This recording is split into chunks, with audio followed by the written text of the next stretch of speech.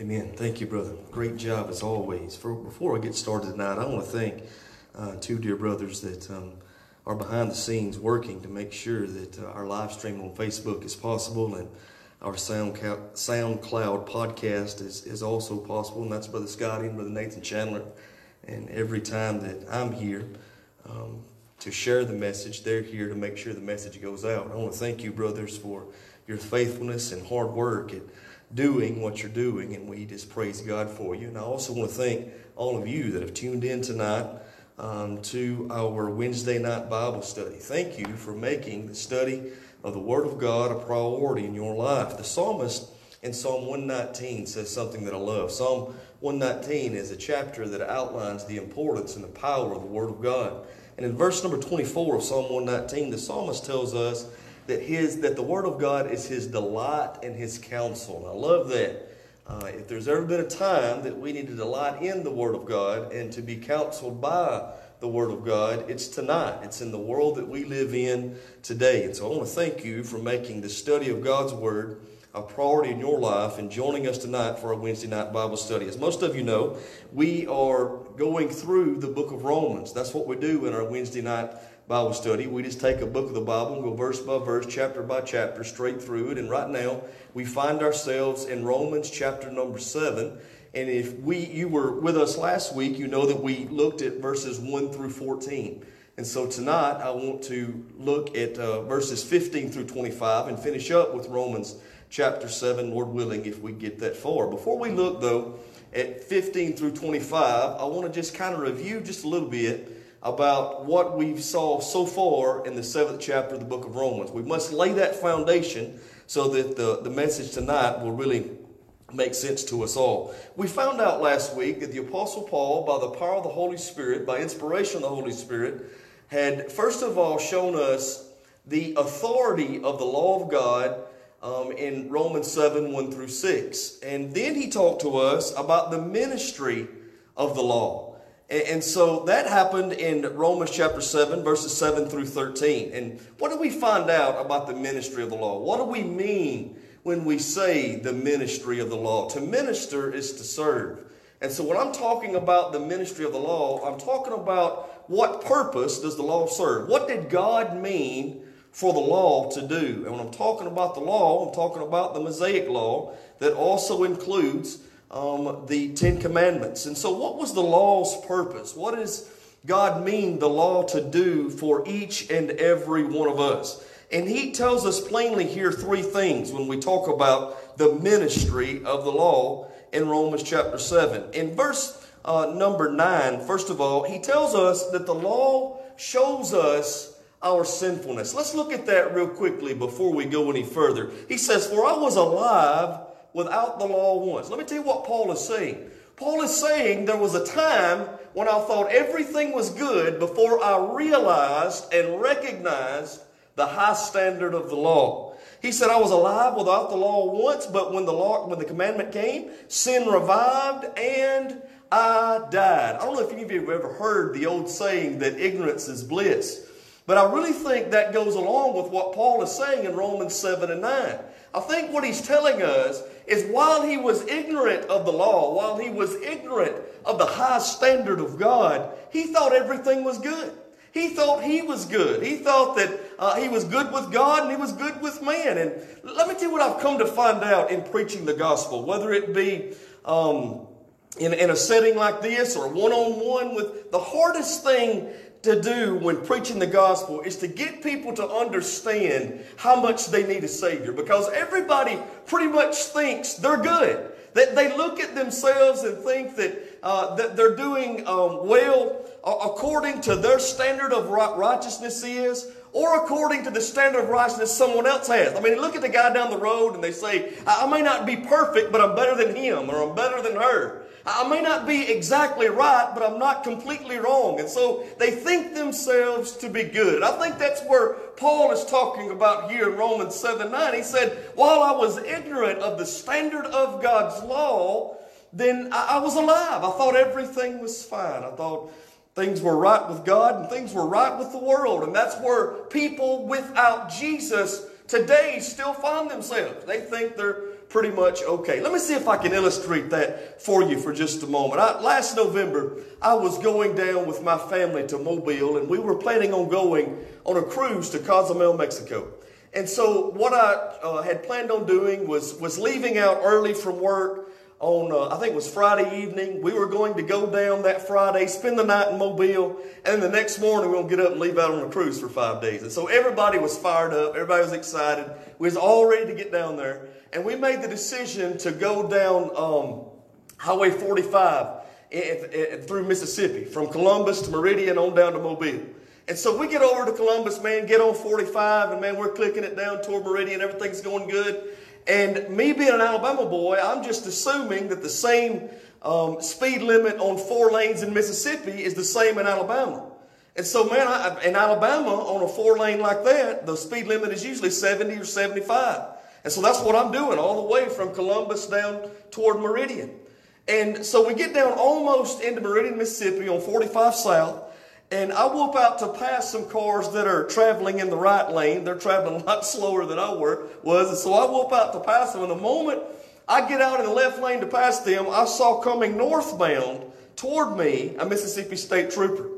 And when he got close to where I was, he flips his blue dot on, he slams on his brakes, and he starts crossing the median. So automatically I'm thinking, man, it's me. He's about to get me. And I was right. He pulls in behind me, still has his blue lights on, pulls me over to the side of the road, comes up to the car, to the driver's side there, and he says, man, do you know what the speed limit is on this road? And I said, well, man, I figured probably 70, 75. He said the speed limit on this road is 60 miles an hour. Now, I had not saw, if I did see a sign or we passed a sign, I didn't pay attention to a sign from Columbus to Meridian. So I didn't realize that I was breaking the law until the law was made aware to me. Until I became aware of what the law was, then I began to see how short I had fallen in keeping the law.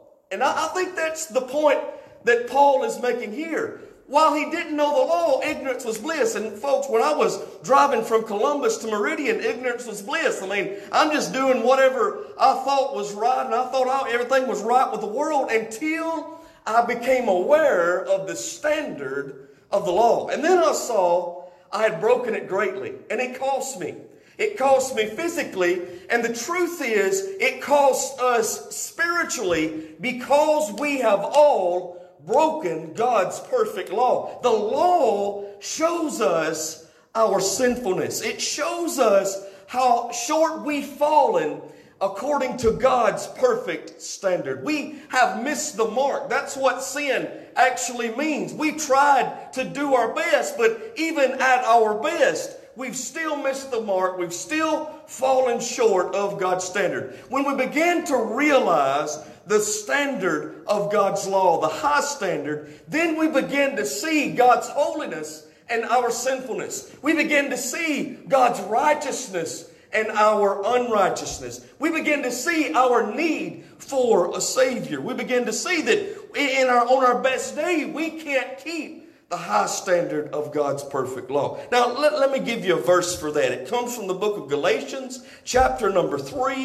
And listen what the Bible says in verse number 24. It says, wherefore the law was our schoolmaster. I love this verse. To bring us unto Christ, that we might be justified by faith. What's Paul saying here? He's saying that the law teaches us, just as a schoolmaster would teach us, the law teaches us our need for a Savior. It teaches us we cannot keep God's law, we cannot meet God's high standard, not because the law is sinful, but because we are sinful. Not because the law is imperfect, but we are unperfect. When I take a look at God's perfect law, I see how short I've fallen of it. The law says thou shalt not lie. But there's not a person listening to me tonight who's ever kept that law. We've all told a lie, whether it be a little bitty white one or a big old black one. We've all told a lie and broken God's law. The law says that we should not commit adultery. And even though you may have never done that in the physical act, Jesus said the standard is so high that if you just look upon a person, whether it be a husband looking upon another woman or a wife looking upon another man with lust in your heart, it's just like committing the very act. That's how high God's standard is. God's standard is so high that it says hatred is considered murder in 1 John 3:15. And so when we begin seeing how holy and how high God's standard is, His law is, then we begin seeing how short we've fallen in keeping it. The law becomes our schoolmaster that shows us our need for a Savior, shows us our need to be justified by faith. And so the ministry of the law, first of all, shows us our sinfulness. But then the Bible says the ministry of the law shows us our spiritual deadness. Everybody look with me at Romans chapter 7, verse number 11. The Bible says, "For sin, taking occasion by the commandment, deceived me," watch this now, "and by it slew me." Paul says, when I became aware of the high holy standard of God's law, I began to see how spiritual dead I was. It slew me. Let me give you a verse for that again that Paul writes in Ephesians chapter number 2. And you don't have to turn there with me, but write this down. Go back and look at it later. It'll be a great quiet time lesson for you. Ephesians chapter 2 and verse number 1, the Bible says, "And you," he's speaking now to Christians. Paul is writing to the church at Ephesus. And he says, "You hath he quickened who were dead in trespasses and sins." Let me give you the definition of the word quickened. To be quickened means to be made alive. All right? So let's read it like that. So Paul writing to Christians, he says, "And you hath he made alive who were once dead in trespass and sins." The truth is, before Jesus, before I recognized my need for a Savior and placed my trust in Him for salvation, the Bible says I was spiritually dead. No matter how much of the law I kept, there was still a whole lot of it I had broken. And that made me a sinner, deserving condemnation, deserving of God's wrath. But the Bible says when I placed my trust in Jesus, He made me alive who was dead in trespasses and sins. Paul said the law showed him his spiritual deadness. And I want to tell you something. If you're listening to me tonight and you've not yet trusted in Jesus, the Bible says you are still spiritually dead. But I've got some great news for you. If you trust in Christ for the forgiveness of your sin, you can be born again. Your sin can be forgiven. You can be made alive in Christ. This is the message. This is the ministry of the law. It shows us our sinfulness. It shows us our spiritual deadness. But then not only does it show us those things, it also shows us the sinfulness of sin. And that's very, very important, especially in the day that we live in. Romans chapter number 7, verse number 13. The last part of that verse says the commandment makes sin exceedingly sinful. The law shows us the sinfulness of sin, the wickedness of sin. Now, why is that needed today? Because today we try our best. And when I'm talking about our best, I'm talking about mankind as a whole. We try everything we can do to justify and explain away sin. We want to make sin sound better than it actually is.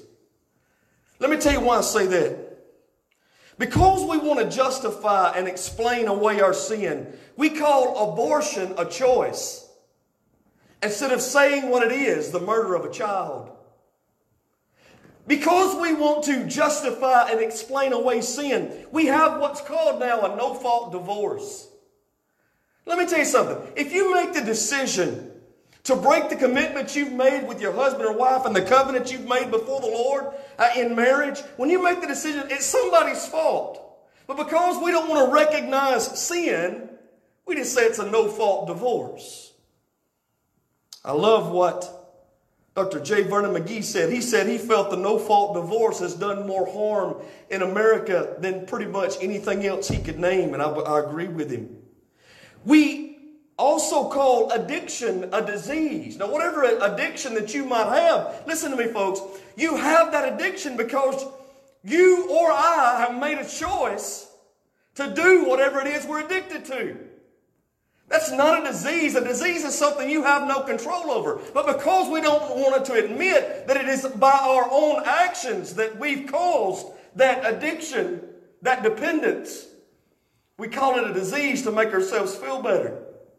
Now what God's law does is show us God's high and holy standard and causes us to realize that sin is exceedingly sinful and we certainly need a Savior. It brings us to the place where we see our need for repentance, to turn from our sin and turn to a holy God by faith in Jesus.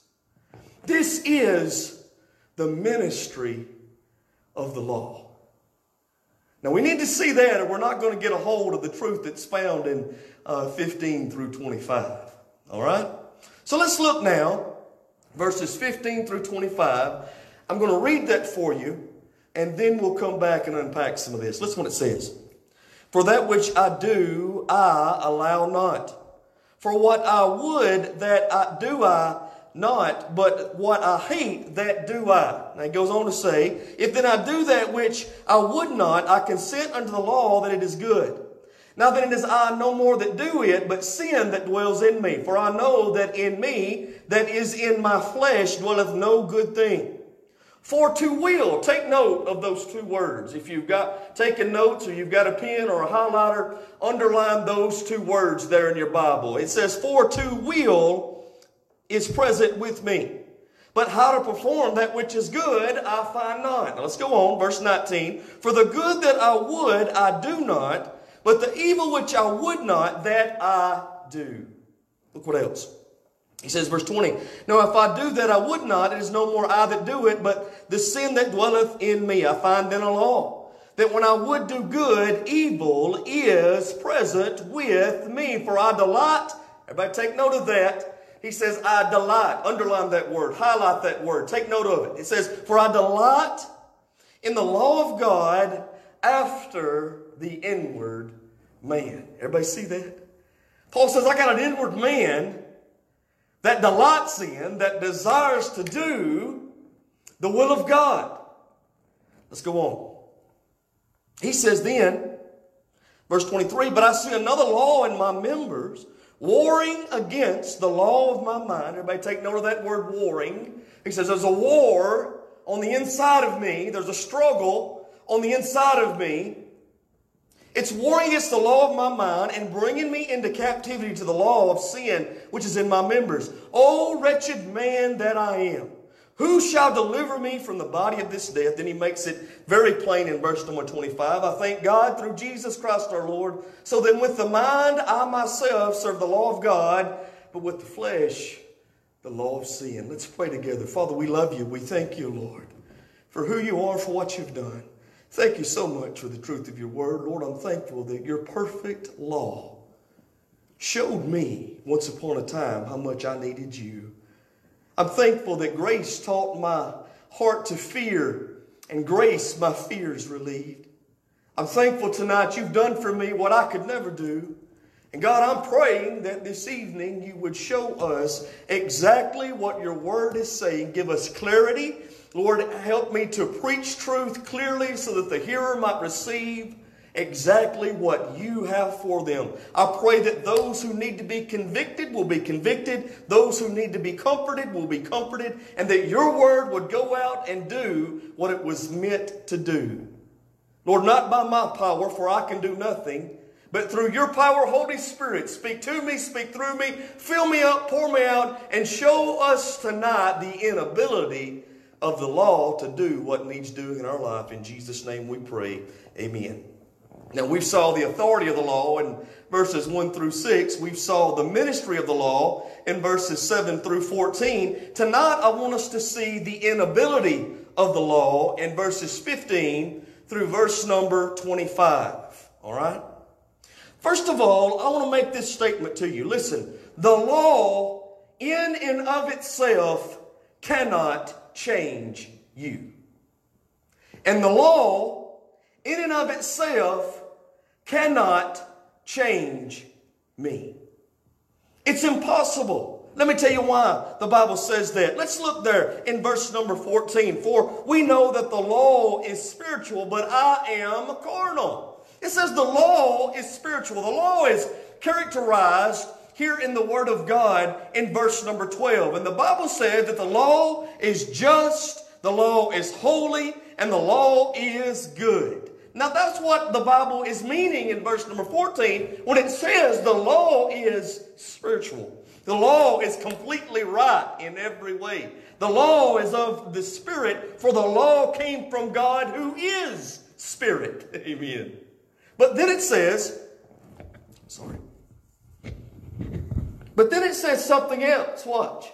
It says then here in verse number 14 that I am carnal. And folks, you are carnal. Now what does it mean to be carnal? The word carnal means sinful. The word carnal means fleshly. The word carnal means worldly. So the Bible says that the law is spiritual, but us in and of ourselves are sinful. So there's no way we are ever going to be made right just by the law. It's not because the law is not perfect. It's not because the law is not powerful. It's because we cannot keep the law. So the law, the inability of it is it cannot, in and of itself, it cannot change you. And anybody, listen to me now, who believes you can be made right with God just by keeping the law, you're misinformed. You're putting your eggs in the wrong basket. Let me tell you why I say that. A lot of people say, well, I tell you what, Brother Israel, I'm just going to keep doing the best I can do and hope for the best, and I hope I make it to heaven. I had a Sunday school teacher years ago when I was a little bitty boy. She said something to me I'll never forget. She said that good little boys go to hell, or good little boys go to heaven, and bad little boys go to hell. And so, listen, what she was actually saying is, it's by what you do. It's by you trying to stack up all of these good things and keeping the letter of the law. That's what's going to make you right with God. Now, listen to me, folks. That sounds really good, especially to fleshly ears, because we want salvation to be about us, what we do.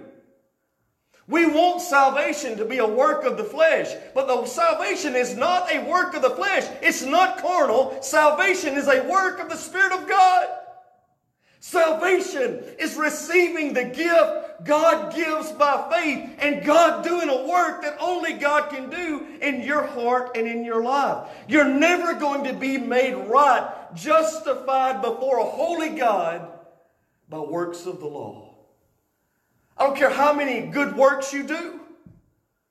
Let me give you a verse. It comes from the book of James, chapter number 3.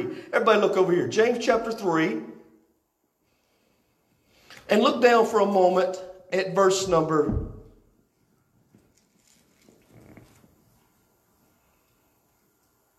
2. James chapter 2. Let's look at verse number 10. Watch what it says.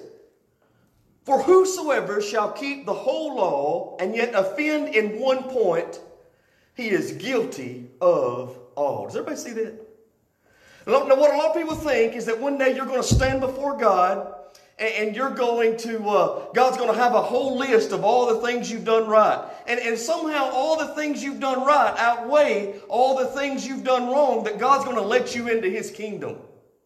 Now, folks, that sounds really good, but that's not the way it's actually going to happen. Because the Bible says, no matter how many good things you do, if you offend just in one point, if you break just one law, guess what that makes you? It makes you a sinner. And because of your sin, that makes you separated from a holy God. Anybody who thinks they can make themselves right with God by keeping the law does not understand God's holiness.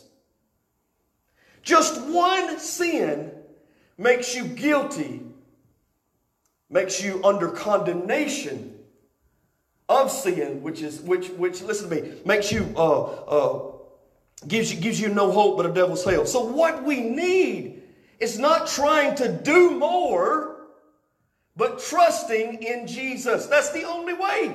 Isaiah chapter 64 and verse number 6 says that our righteousnesses, the good things we do, are like filthy rags when you put it up to God's standard. We cannot do enough to make ourselves right with God. The inability of the law is that the law in and of itself cannot change you. The only way you could be changed completely and made right with God by works of the law is if you kept all of it. And the truth is, nobody's kept all of it. Look with me what Jesus said in Matthew chapter 5. Everybody turn over there with me. Matthew chapter 5. He says something here at verse number 48. He says to these people and to us, "Be ye therefore perfect, even as your Father which in heaven is perfect." So the commandment of Jesus says, you've got to be perfect. You've got to keep not some of the law, but all the law. Every point of the law. Not just the 10 Commandments, but if you want to go a step further, even all the Mosaic law from the Old Testament, under the Old Covenant. He said, if you're going to go that route, you've got to keep all of it perfectly. Let me ask you something. Is anybody perfect? Is there anybody who's never told one little white lie? The Bible says that we should love the Lord our God, and Him only should we serve. And has there ever been a time in your life when you've not served God wholeheartedly? The Bible says that we're to honor our father and mother. Has there ever been a time that you've not honored your father and mother? Well, if that's true, if you've broken the law, even in one point, according to the book of James, it's just like breaking all of it. So it's not that somehow your good's going to outweigh your bad. The truth is, if you've committed one sin, that's enough to send you to hell. You want to go a step further? Not only have you sinned in action, but you're sinners by nature. You came here born into sin because you was born of the seed of Adam. The Bible says you was born into sin. Take your Bibles, go back with me to Romans chapter 5, verse number 12. It says, "Wherefore, as by one man sin entered into the world, and death by sin, so death passed upon all men, for that all have sinned." All have sinned. What's Paul saying there? He's saying that all of us have a papa. His name is Adam. And because Adam sinned and chose to disobey God, sin became a cancer that was passed down generation to generation to generation to generation, all the way down to you and I, so that anybody who's been born by the seed of man was born into sin. Spiritually dead. We're sinners by nature. We're sinners by our own action. We've chosen to disobey God. Even if it's in one point, we've broken God's law, which makes us sinners separated from a holy God. So the inability of the law is that the law in and of itself cannot change you. But what the law can do is show you your need for change. The inability of the law is that it cannot enable you to do good. It can't. But it can show you what good is. Now, Paul makes this point in verses 15 through 25.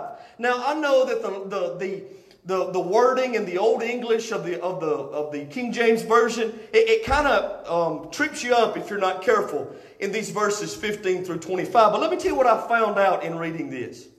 It seems to me that the writer has a problem with himself. Because there's 3 pronouns that are used from 15 through 25.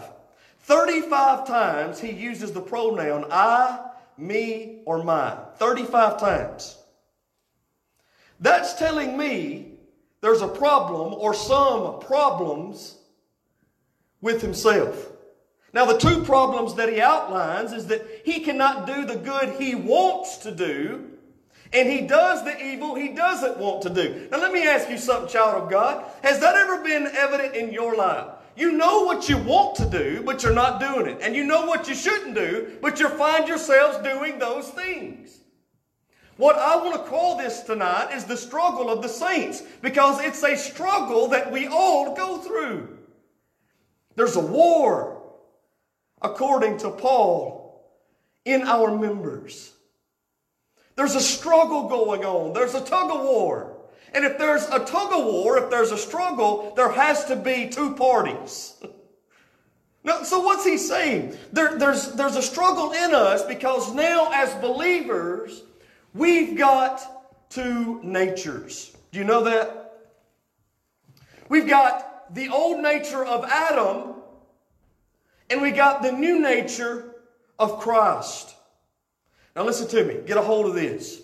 He tells us about this new nature, and he says that new nature is evident because now we have he has a desire. Look with me here in, where was we at? Look at verse number 18. He says, "For I know that in me, that is in my flesh, dwells no good thing." He says, in this the flesh is what's described, as how the Bible describes that sinful nature that all of us were born with, that carnal nature. He says, in my flesh, and that old sinful nature dwells no good thing. It's not trying to please God. It don't want to please God. It wants to do its own thing and be a rebel. He says, in my flesh dwells no good thing. But then he says something else. For to will is present with me. He says, but I have a desire, a will within me to perform that which is good, to do that which pleases God. Let me tell you how you know that you've truly been born again. Do you have a desire for the things of God? I mean, can you really say that? Let me tell you how you get a desire to do the things of God. Our desire is determined by our nature. And our nature is determined by who our Father is. That's not only true spiritually, but it's certainly true physically. There's an old country song that I used to love. It's called, well, I still love it. It's a great song. It talks about, I'm seeing my Father in me. And that's how it ought to be. You ever heard that? And I'm going to tell you something. As a father, physically speaking, I never saw as much of my Father in me till I became a father. And now, I see a whole lot of my Father in me. Let me give you, for instance, let me give you an example. Here the other day, my kids were, during this quarantine, they were just about sick of sitting in the house and doing nothing. So there came a time when they was just, either they was running in, running out, running in, running out, and in the process of running in, running out, doing this, doing that, a lot of times they'd leave the door open. All right?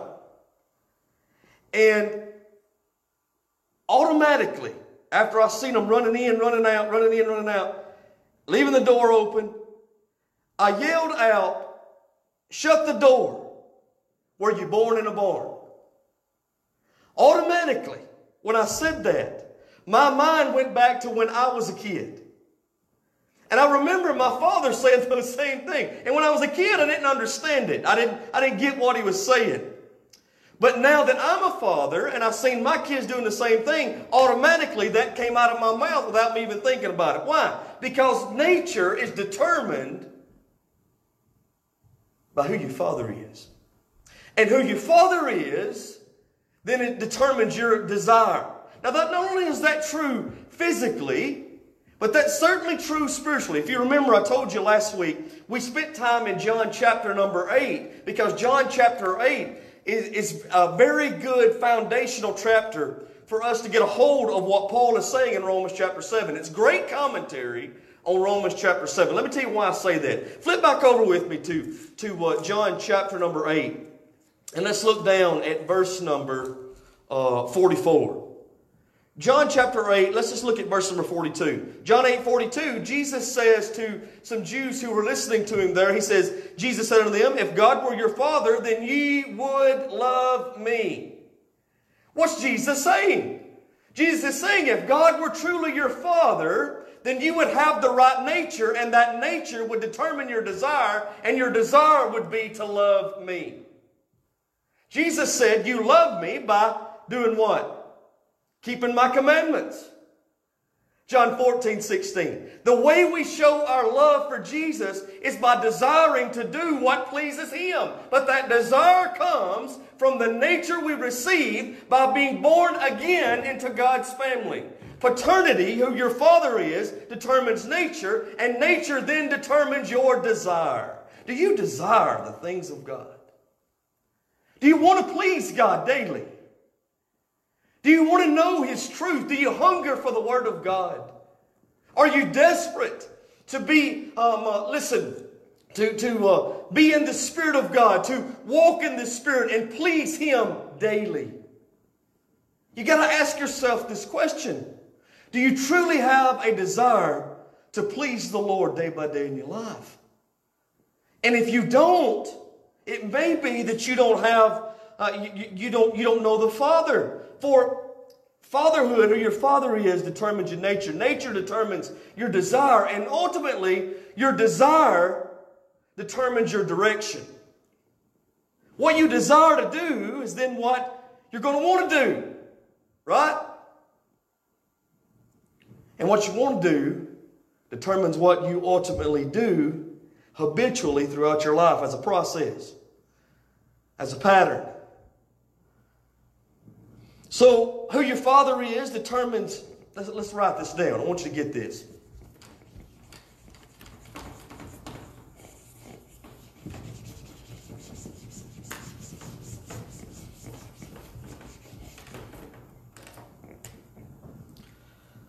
So, according to what Jesus said in John 8:42, who your father is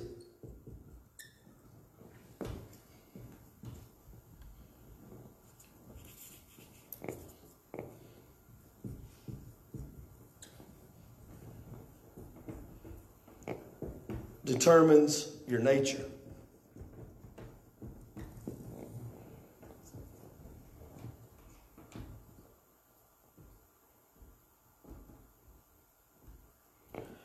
Paul makes this clear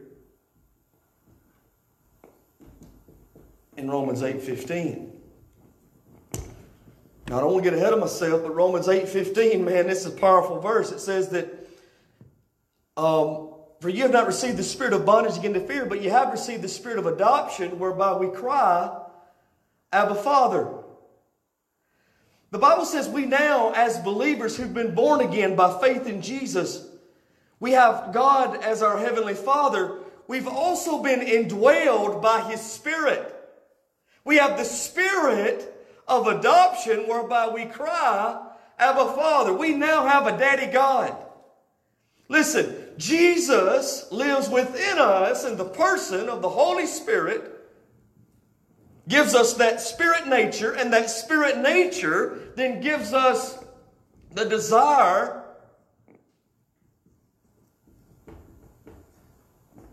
or the will,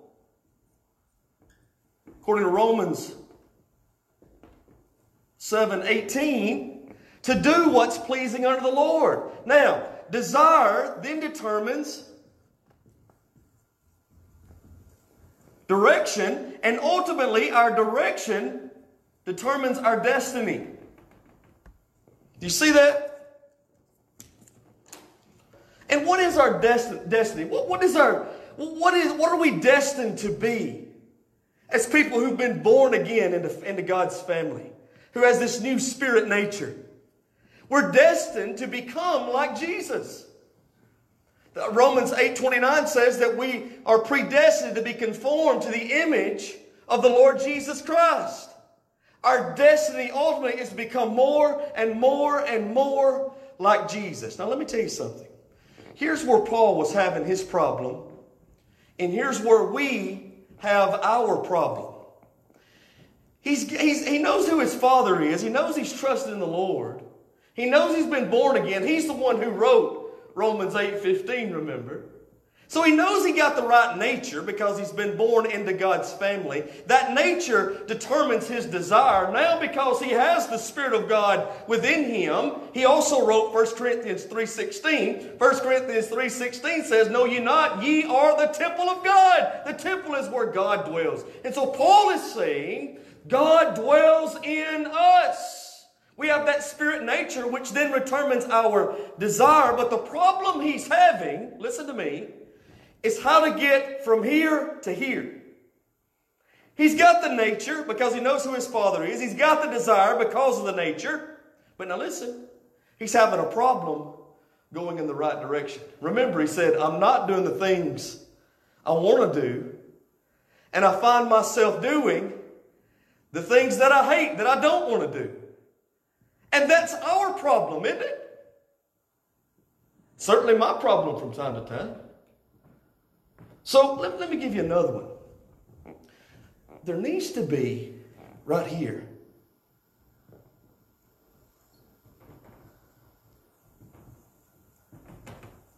some discipline.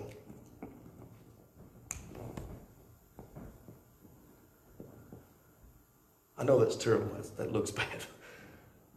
I hope you get what I'm saying. There needs to be some discipline. We can know who our Father is when we're born again by faith in Jesus.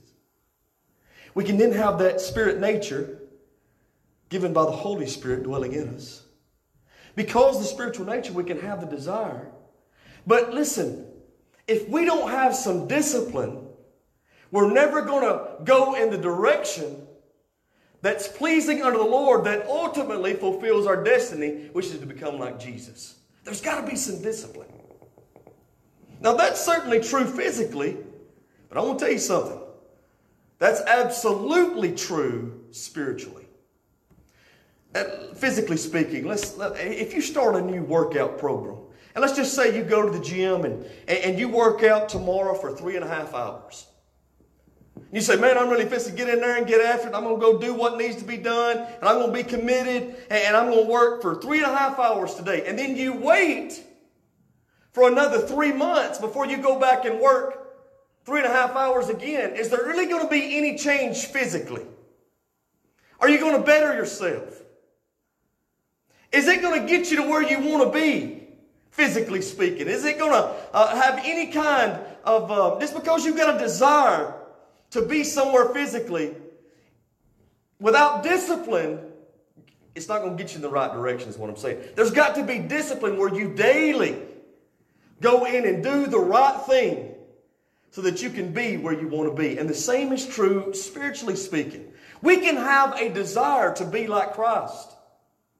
And we should, as people of God, have a desire to be like Christ. And we can know where our direction should be, what we should be doing. But if we don't have discipline daily, then listen to me, we'll never reach our destiny. We're never going to do it. And I think that's what Paul is talking about in verses 23, 24, and 25. Listen to what he says. He says, for I see another law in my members, warring against the law of my mind, and bringing me into captivity to the law of sin which is in my members. O wretched man that I am, who shall deliver me from the body of this death? He's saying there's a tug-of-war going on the inside of me. I know what I want to do. I've got that desire, but it's not changing my direction. And it wouldn't change in his direction. It don't change our direction, I think, because of discipline. So he clears it up in verse number 25. He says, I thank God through Jesus Christ our Lord. So then with the mind... Now, when he talks about mind, the word there is psyche. He's talking about your mind, your will, and your emotion. He's saying, with my mind, my will, and my emotion, I myself serve the law of God. Everybody say serve. Say it. Serve. Serve. So what's he saying? There's some discipline there. It's not going to be once every now and then, but I'm now going to serve the Lord with my mind, will, and emotion daily. And listen, when I do that, that's going to put me in the right direction to fulfill my destiny. Are you getting this? But with the flesh, he says, I serve the law of sin. See, the truth is, we still have this old fleshly nature. We struggle with it, just like Paul struggled with it. But the answer for us overcoming and being what God wants us to be as believers who have that spiritual nature, who have that desire, is discipline to serve God daily. You tell me what your spiritual disciplines are, and I'll tell you what direction you're headed in. If you choose to daily be disciplined enough to spend time in prayer, if you choose daily as a child of God to be disciplined enough to spend time in the study of God's Word, if you choose to spend time in services just like we're doing tonight, and you be disciplined in that, over time you're going to grow in your faith. You're going to be on the right direction, which ultimately determines your destiny. But without discipline to serve God with your mind, will, and emotion, that's never going to happen. The inability of the law, it cannot change you. It cannot enable you to do what's pleasing unto the Lord. It can't. It cannot set you free. It can't. That only happens That only happens as a believer. When we reckon ourselves dead to the flesh, to the old man, and we choose to discipline ourselves daily to walk in the Spirit.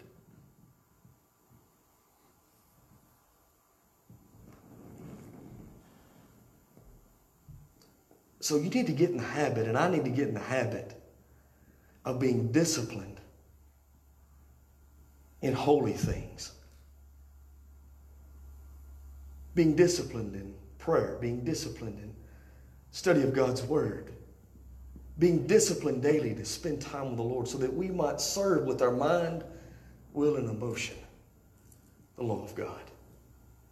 We might do what He's told us to do by His power. Let me pray for you. Father, we love you.